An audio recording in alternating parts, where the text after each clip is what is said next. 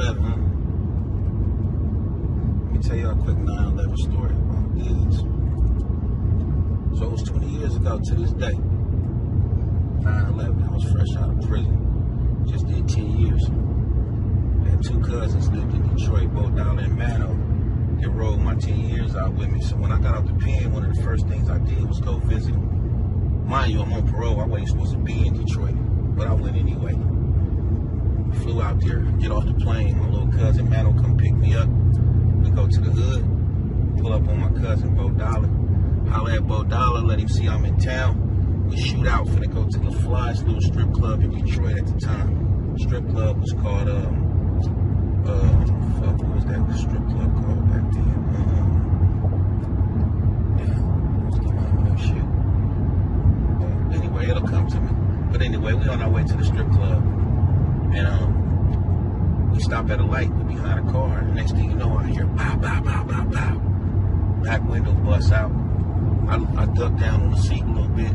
Next thing you know, my body frees up. I'm hit. I tell my little cousin, man, I'm hit. My cousin, you know, he maneuver around the car.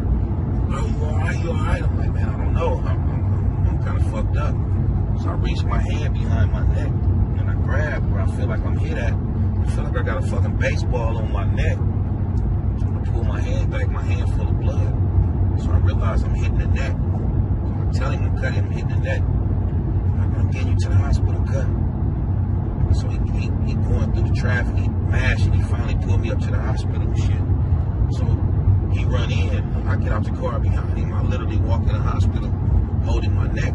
You know, they run up on me with a chair, gonna take me to the back and go clean me up and shit. And shit, they lay me down. I tell my auntie and my cousins, they come here to see me. I tell them, look, man, last thing I want is for my mama to know that I done came to Detroit 5 months out of prison. They caught a bullet in my neck. They gonna wonder what the fuck I'm into, even though I wasn't in the shit. I just was on my way to the strip club. So anyway, I tell them, do not tell mama, don't tell grandma, don't tell nobody what happened out here. Like, I'm gonna be good. So I stayed in the hospital that night. The next morning, the doctor come in. He sit me up. You know, I'm just real sore. I'm like, I'm all right. So he started doing tests and shit. He make me left and right, do eye tests and all the shit. Then he looked at me and say, well, she's remarkable. I'm like, you know, what's going on? He say, bro, you know what an AK-47 is? I'm like, yeah. He said, well, that's basically what you got in your neck. He said, it's a good thing you're nice and healthy, young man. That could have came out your throat. So I'm like, damn. So he like, man, he say the whole thing about it is the bullet is basically connected to your spine. He say, we don't want to go in there and fuck with it if you all right. That's why I came and did these tests. And he asked me how I'm feeling. I'm basically just feeling sore. You feel me? So he like, well, if you feel okay, then we're going to release you. You know, but if you have any problems, I'm going to need you to go directly to emergency because we don't know if this bullet is going to trigger something, move, pinch a nerve, whatever. So I'm like, okay. So I leave the hospital that very next day after getting hit with an AK in my neck. I go look at the car. In the car, you can see the trail where the bullet went through. The bullet went through the back bumper, went through the back seat, came through the front seat, and hit me in my neck. So it slowed down a great deal by the time it hit me in my neck. And the fact that I just got out of prison from doing 10 years, lifting weights, was real thick, a lot thicker than I was, way more muscle. It helped slow the bullet down. So I was lucky that it didn't come out my throat. So, long story short, the next day, I was supposed to leave. I was supposed to get back to California because I had to see my probation officer that Monday. So I had to get on a flight back to California because I hadn't even seen my PO yet. I had just got out the halfway house.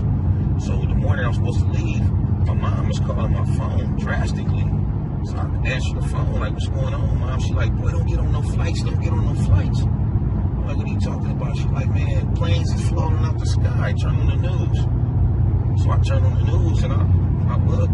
And I literally see the planes running into the towers. So I'm like, what the fuck?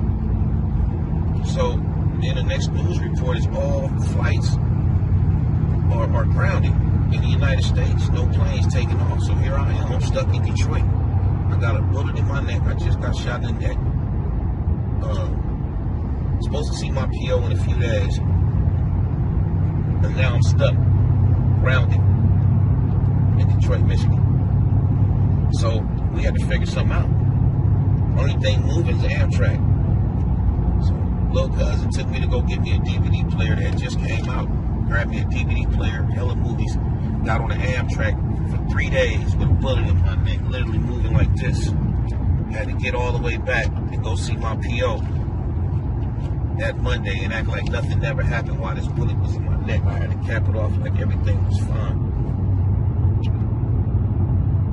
And crazy thing about it is I didn't tell my mom that shit that had happened then. I was working on my first album, and there's a song on my first album.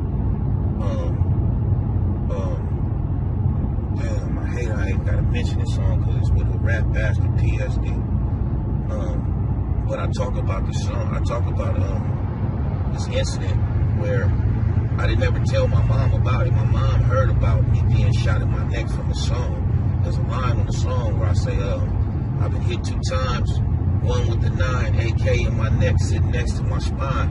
And I didn't do no crying. I took one with the other. And matter of fact, it's the first time telling my mother. So I said that on my first album that I put out. And she heard that shit when I put it out. And she came and ran in the house. And she grabbed me like, wait, come here. And she grabbed me and she looked behind my neck like, you got shot? By then, I was healed up pretty good. So, you know, I had to come clean.